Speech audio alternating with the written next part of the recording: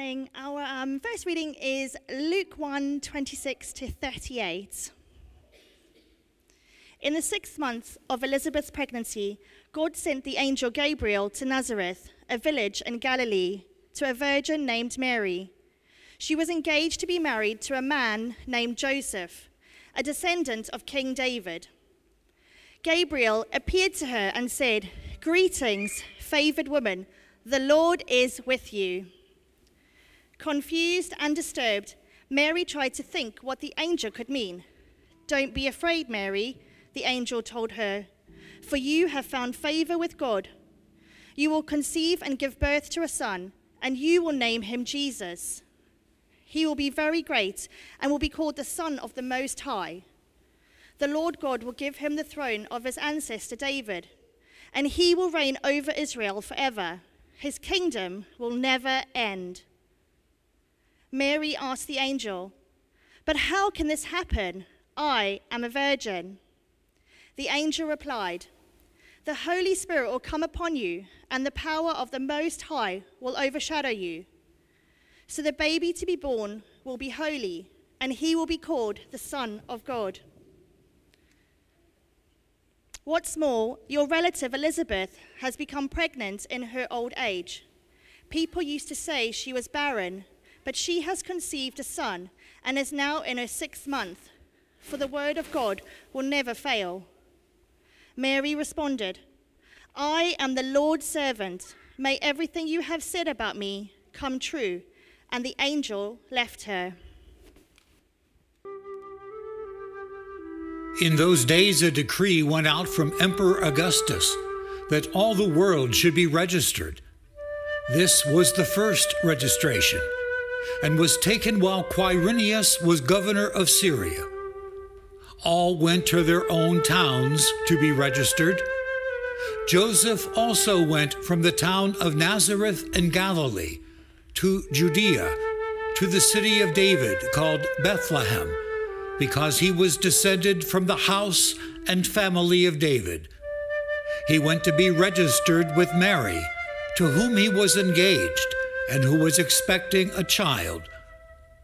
While they were there, the time came for her to deliver her child, and she gave birth to her firstborn son, and wrapped him in bands of cloth, and laid him in a manger, because there was no place for them in the inn.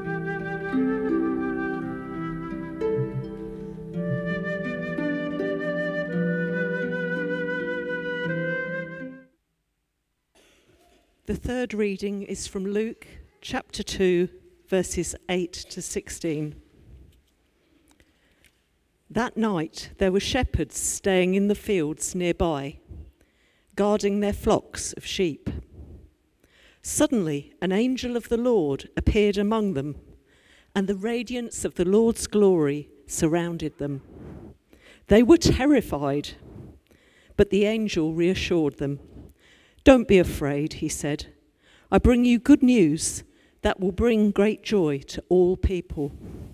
The Saviour, yes, the Messiah, the Lord, has been born today in Bethlehem, the city of David. And you will recognize him by this sign. You will find a baby wrapped snugly in strips of cloth, lying in a manger." Suddenly the angel was joined by a vast host of others, the armies of heaven, praising God and saying, "Glory to God in highest heaven, and peace on earth to those with whom God is pleased." When the angels had returned to heaven, the shepherds said to each other, "Let's go to Bethlehem. Let's see this thing that has happened, which the Lord has told us about." They hurried to the village and found Mary and Joseph, and there was the baby lying in the manger. Now when Jesus was born in Bethlehem of Judea in the days of King Herod, behold, wise men from the east came to Jerusalem, saying, "Where is he who is born King of the Jews? For we saw his star in the east and have come to worship him." When King Herod heard it, he was troubled, and all Jerusalem with him. Gathering together all the chief priests and scribes of the people, he asked them where the Christ would be born. They said to him, "In Bethlehem of Judea, for this is what is written through the prophet. You, Bethlehem, land of Judah, are in no way least among the princes of Judah, for out of you shall come forth a governor, who shall shepherd my people Israel." Then Herod secretly called the wise men and learned from them exactly what time the star appeared. He sent them to Bethlehem and said, "Go and search diligently for the young child. When you have found him, bring me word, so that I also may come and worship him." They, having heard the king, went their way, and behold, the star, which they saw in the east, went before them, until it came and stood over where the young child was. When they saw the star, they rejoiced with exceedingly great joy. They came into the house and saw the young child with Mary, his mother, and they fell down and worshipped him. Opening their treasures, they offered to him gifts, gold, frankincense, and myrrh. Well, we've listened to a reasonable number of readings this evening. We've sung a lot of carols. You're in good voice. It's been great. And these readings and these carols have told us something about the story of that very first Christmas, of how it came to be. And as we've listened, we can begin to see maybe some of the ways people reacted to God, to his actions, and especially to God arriving in the form of Jesus. And some of these reactions, I think, mirror many that people might have today towards God. They're founded maybe in the same kind of emotions: fear, threat, disbelief, misunderstanding. I find people's reactions and responses to things quite interesting to watch. I like a bit of people watching, do you?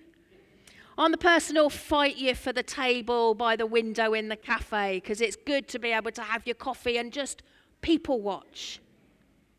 This is probably why I also like watching things on TV like I'm a Celebrity, Get Me Out of Here. Who's been watching that? Good, because it was too late for me to rewrite my talk.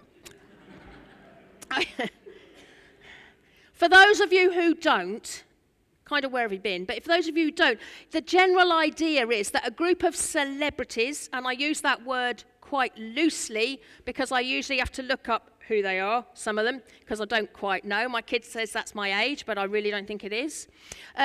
This group of celebrities, they are selected and they're flown to Australia, and then they're dropped in the middle of a rainforest. And then they have to live together as a little community. They have to work together on various tasks to receive tokens that can be exchanged for food and for treats for the whole group. And some of these tasks, I think, seem quite easy. Some of them look like fun, but some are really awful. I mean, really awful. They involve walking out on a plank 300 foot up in the air, eating bush tucker nasty stuff, being covered with creepy, crawly, ratty, snaky things, and of course lots of guts and gore and all of that.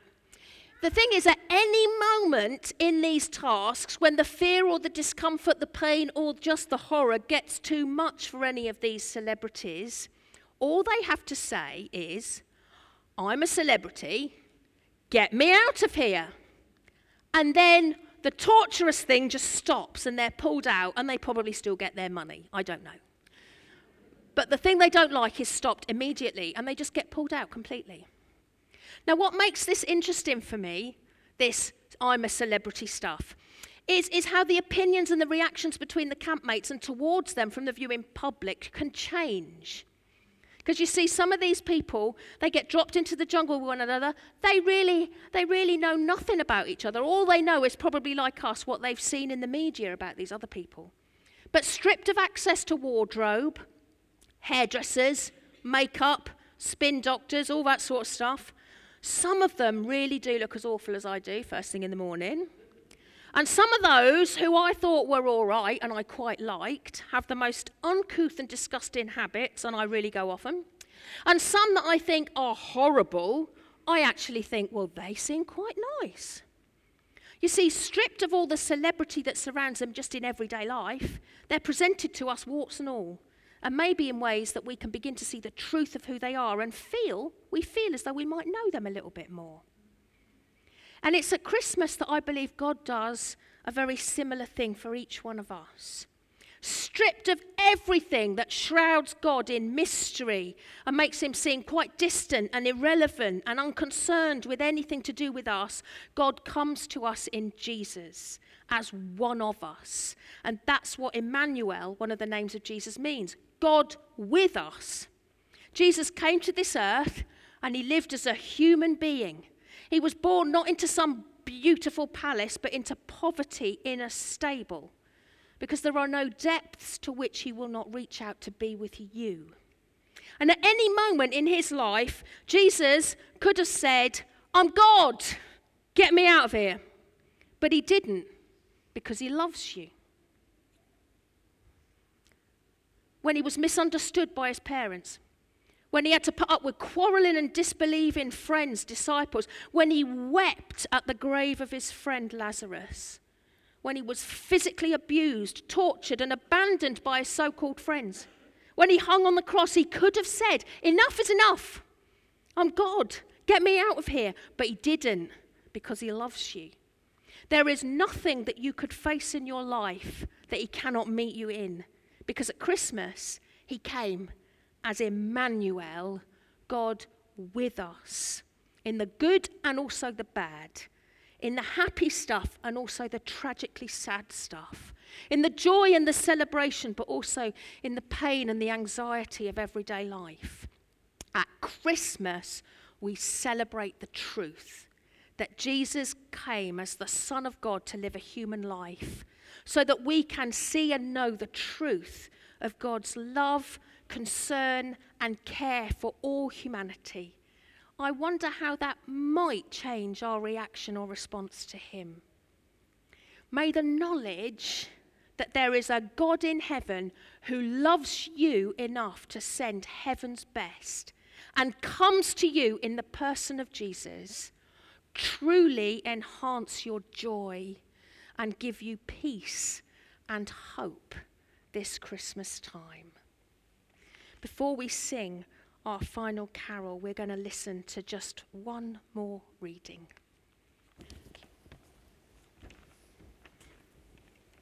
The Word was first.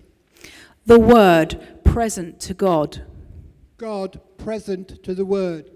The Word was God, in readiness for God from day one. Everything was created through him. Nothing, not one thing, came into being without him. What came into existence was life. And the life was light to live by. The light blazed out of the darkness. The darkness couldn't put it out. There once was a man, his name John, sent by God to point out the way to the life light. He came to show everyone where to look, who to believe in. John was not himself the light. He was there to show the way to the light. The life light was the real thing. Every person entering life, he brings into light. He was in the world. The world was there through him. And yet the world didn't even notice. He came to his own people. But they didn't want him. But whoever did want him, who believed he was who he claimed and would do what he said, he made to be their true selves, their child of God selves. These are the God begotten. Not blood begotten. Not flesh begotten. Not sex begotten. The Word became flesh and blood and moved into the neighbourhood. We saw the glory with our own eyes. The one-of-a-kind glory. Like Father, like Son. Generous, inside and out. True from start to finish. Thank you for being with us this evening. All it really leaves me to do is to say a final blessing for all of you as you go from here. So may the joy of the angels, the eagerness of the shepherds, the perseverance of the wise men, the obedience of Joseph and Mary, and the peace of the Christ child be yours this Christmas. And may the blessing of God Almighty, the Father, the Son, and the Holy Spirit be upon you and remain with you always. Amen.